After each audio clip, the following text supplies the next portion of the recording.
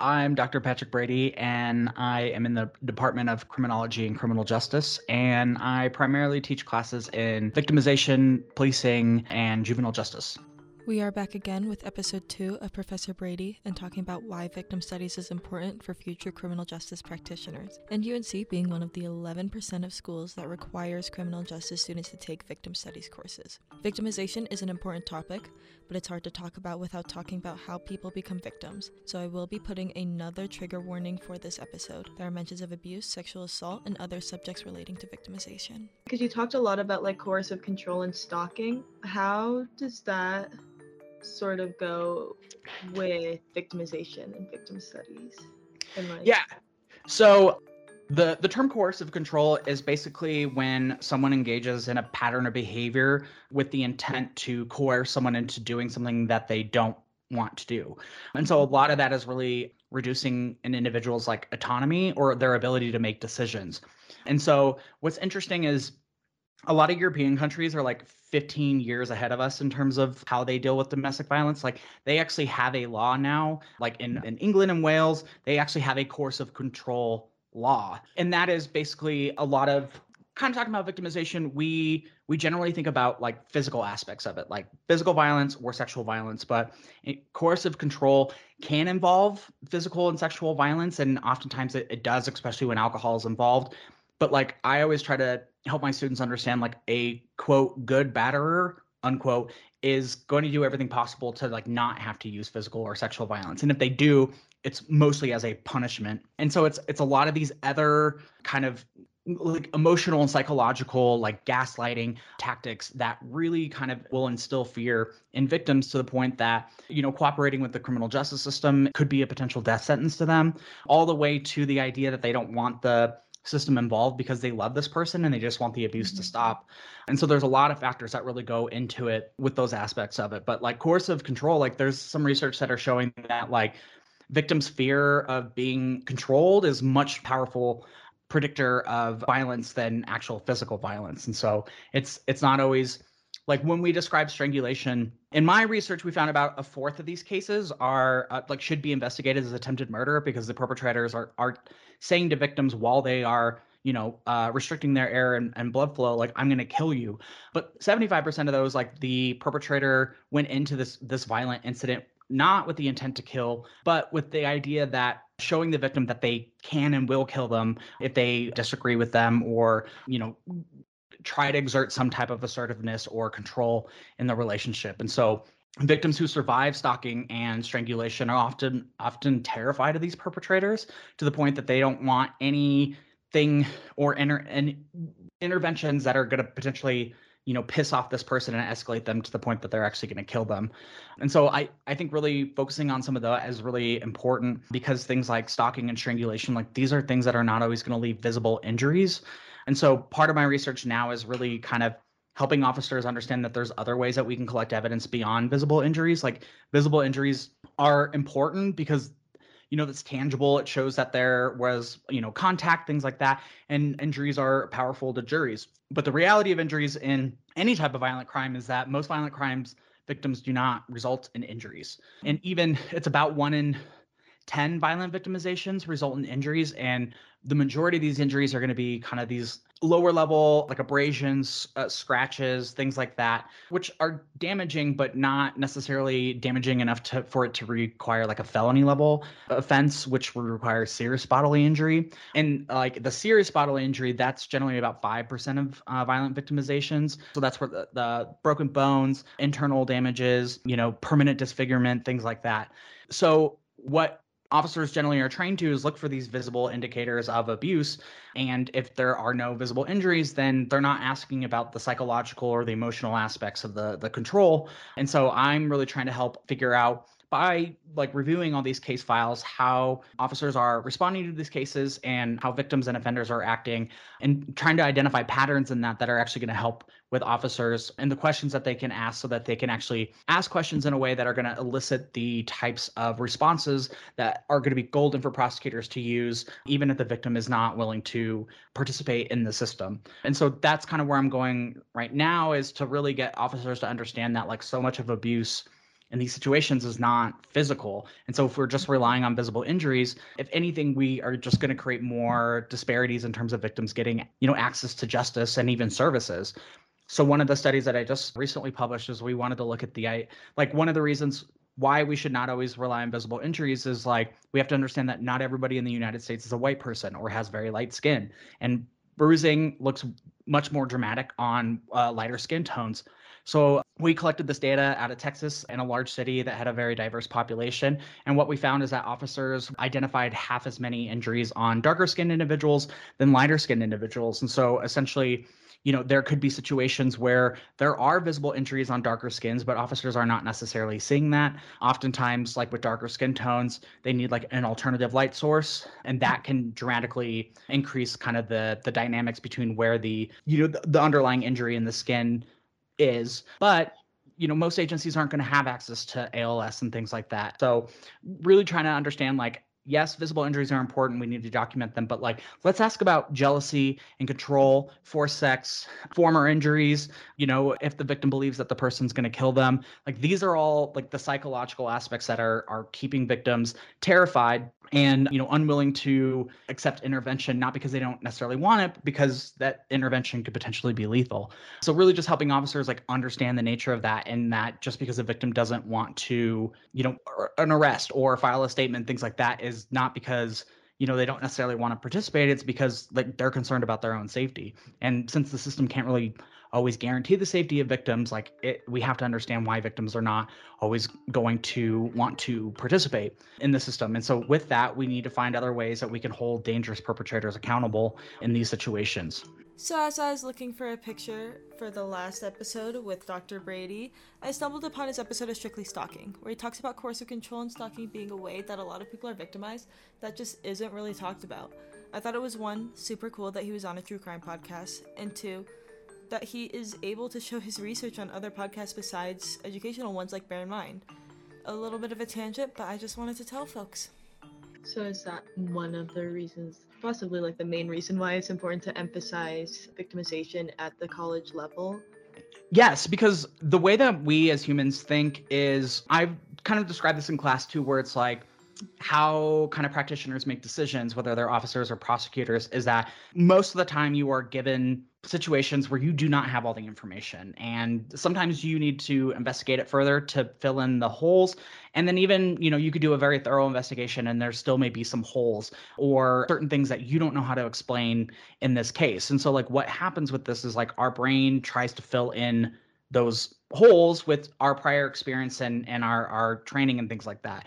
And so it's like you have a puzzle, right? And you're looking at this puzzle and you're like, okay, I'm pretty sure it's kittens in a basket, but I'm missing like several pieces. But I can see from contextually, it's like it's kittens in a basket, right? But we don't necessarily know what those pieces are. And our brain just automatically fills in that because we want a complete picture of what is going on. And so when we don't have a complete picture, that's when we start to rely on stereotypes or just things that we have seen in the media and things like that. And so if we don't have this training of how to kind of identify trauma behaviors or understand kind of the unique dynamics of victimization, officers are responding to these situations. They are seeing a victim who is in crisis, and they're kind of perceiving that as like difficult, not going to be a good witness. Her partner's over here saying like, oh, has mental health issues, all this stuff like that, when she's like clearly in crisis. She's not even thinking, straight because of the hormones that are rushing through their body and things like that. And so officers are looking at that being like, victim's not willing to cooperate, so we're not going to pursue this case further, kind of thing. So I think it's so important to start really talking about victimization early on in college, especially because college is such a risk factor for victimization. If anybody's going to become a victim, it's most likely going to be when you are 18 to 24. And that's just because there's a lot of social changes that are happening and things like that. People are going to college, they're getting jobs, things along those lines. And so starting early, like even in my intro classes, like we have a week on victimization, so that even if students who are taking intro and they're not criminal justice majors, like they're still getting like a little glimpse of it. And then by the time they get to victim studies, like hopefully they've had like some foundation of this, and we can kind of just expand on that in our victim studies class. Since Dr. Brady is talking about college students being the most susceptible for becoming victims, there are campus resources that can help people with certain forms of victimization, and one of those is Title IX. So their phone number is 970-351-4899, and their email is titlix@unco.edu. So then how has UNC sort of facilitated studying of victimization, I guess, if that's the right way to... Yeah, well, I think the most important thing they did, and this is a real test to Dr. Mary Westmith and Dr. Colleen Fitzpatrick, like they were the ones that like started the victim or required the victim program to be a requirement, because they, like so many criminologists, understood that like we can't talk about offending without talking about victimization. We also have, one of a criminological fact is that a lot of offenders are also victims. We call it the victim offender overlap. So many of the people that are incarcerated right now like have histories of victimization and trauma that are just like not being addressed or fully understood by the people that are working with them. And so I think UNC is doing a great job in actually requiring students to take this course. Like even if people don't think that they're ever going to work with victims, it's still very like good and knowledgeable information to have, because you just never know when you are going to encounter someone who's in crisis. And so I feel like they do a really good job at that. And then we've been talking about in the future to even like do victim services tracks like within the CJ program and things like that. But we need to be able to expand a lot more to be able to do that. And it's not just for like those who are wanting to go into policing or like being an attorney. It's for like lots of other paths that you can take as a criminal justice practitioner. Oh yeah, absolutely. And even not just like even if you work in the mental health field, or if you're a nurse or a doctor, you are dealing with people who are in pain, who have experienced harm, and we need to. And sometimes when we're working in this field, like we hear the same things over and over and over again. So like I definitely understand like where officers are sometimes coming from, and especially because people in the field, they remember the outliers, like the very, very serious cases, like these felony level cases where you're just like completely shocked that anybody would do this to another person. And those always kind of stick in your mind. And so then when you encounter kind of the normal everyday domestic disputes and stuff like that, like I can understand why some officers may minimize this, because in their experience, like, oh, he just, threw this plate at you. Okay, well, he didn't, murder your kids or stab you kind of thing. So let us know if anything else happens. And so I feel like if we aren't helping, training the future practitioners to understand the importance of victimization, both as victims and offenders, we're going to continue to see the same issues that we have, where we've kind of fostered a system that thrives off of like fighting for victims' rights. But in reality, like that's very symbolic. You do have a lot of people in the field that are like, I do this for the victims, and I believe that. But we also have a system where victims don't really have a whole lot of say in how things are, decisions are made. And so hopefully the more that we can kind of improve and build the capacity of future practitioners, regardless of whether they work in the criminal justice system, I think we're going to have better responses in human services just in general. All right, so my last question is, if you were to do a podcast, what would you do it on? Ooh, that's a good question. Okay. I think what I would like to do is I would actually just like to interview practitioners. Like I would almost kind of think of it as like a intro to criminal justice 101, where I basically just get to interview people in a ton of different positions. Like I want to interview like fish and game. What's it like to be like a port authority officer? Whether officers who are in the airport, like all these different kind of fields. Like I would love to be like, what is a day in the life like for you? And I just think that would be interesting just in general. Like we live in a society that is like really obsessed with like true crime and things like that. And so I think it would be really interesting to hear from practitioners who are doing this work. And even, having episodes where I'm interviewing survivors of crime, but also like offenders, defense attorneys, victim witness coordinators. Like to me, that just seemed like it would be really interesting, but I'm really busy and I don't want to leave my house. Just like all of the stories from all the different types of practitioners, even like the ones that are you wouldn't necessarily think of. Right. And I just think that would be a great teaching tool as well, is to Yeah. have those resources for students being like, hey, if you're interested in this field, like I did an interview with, so and so that works for this agency, like, posting on Canvas so that they can have access to it and stuff like that. I think would be interesting. And it would even be helpful just in lectures and things like that to kind of hear things from practitioners' perspectives. I like that it's still like academic, but it's also just like I think that'd be super interesting to hear from like all the different types of practitioners and all Yeah. the different types of people. Because I know in classes we do often like watch the videos that are like about victims and about offenders and like interviewing them, and their stories are always so interesting. But I haven't really heard much from like practitioners. When I was down in Texas, Sam Houston State University is like literally right next to the Walls unit. The Walls unit is in Huntsville, Texas. That's where they do all the executions and things like that. But part of the Texas Department of Criminal Justice is like they have a series of trustees who actually go out into the community and do public speaking and stuff. And so one of the resources that we had in our apartment is like we could reach out to like the inmate service coordinator kind of thing, and we could have someone who is currently incarcerated come to class and talk to criminal justice students. And that was fascinating because it was like the message is always like, you don't want to end up where I ended up. And this guy came in and he also had a history of abuse, and then he was like really into fitness, and then he went to prison because he got like 9 DUIs.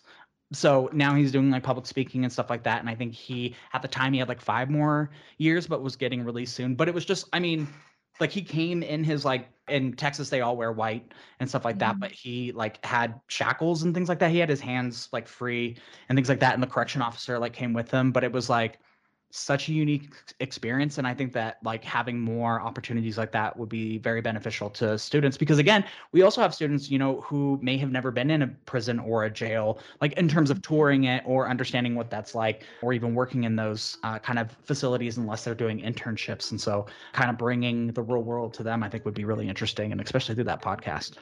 Thank you for listening to Dr. Brady talk about victimization and his research. We also heard why it's important to study this topic and how it can be helpful for future criminal justice practitioners. I also don't know about you, but a podcast where the host interviews multiple different either workers, offenders, and victims in the criminal justice world sounds very interesting to me. I'm your host, Isabella Marcus Porter, giving you a taste of UNC.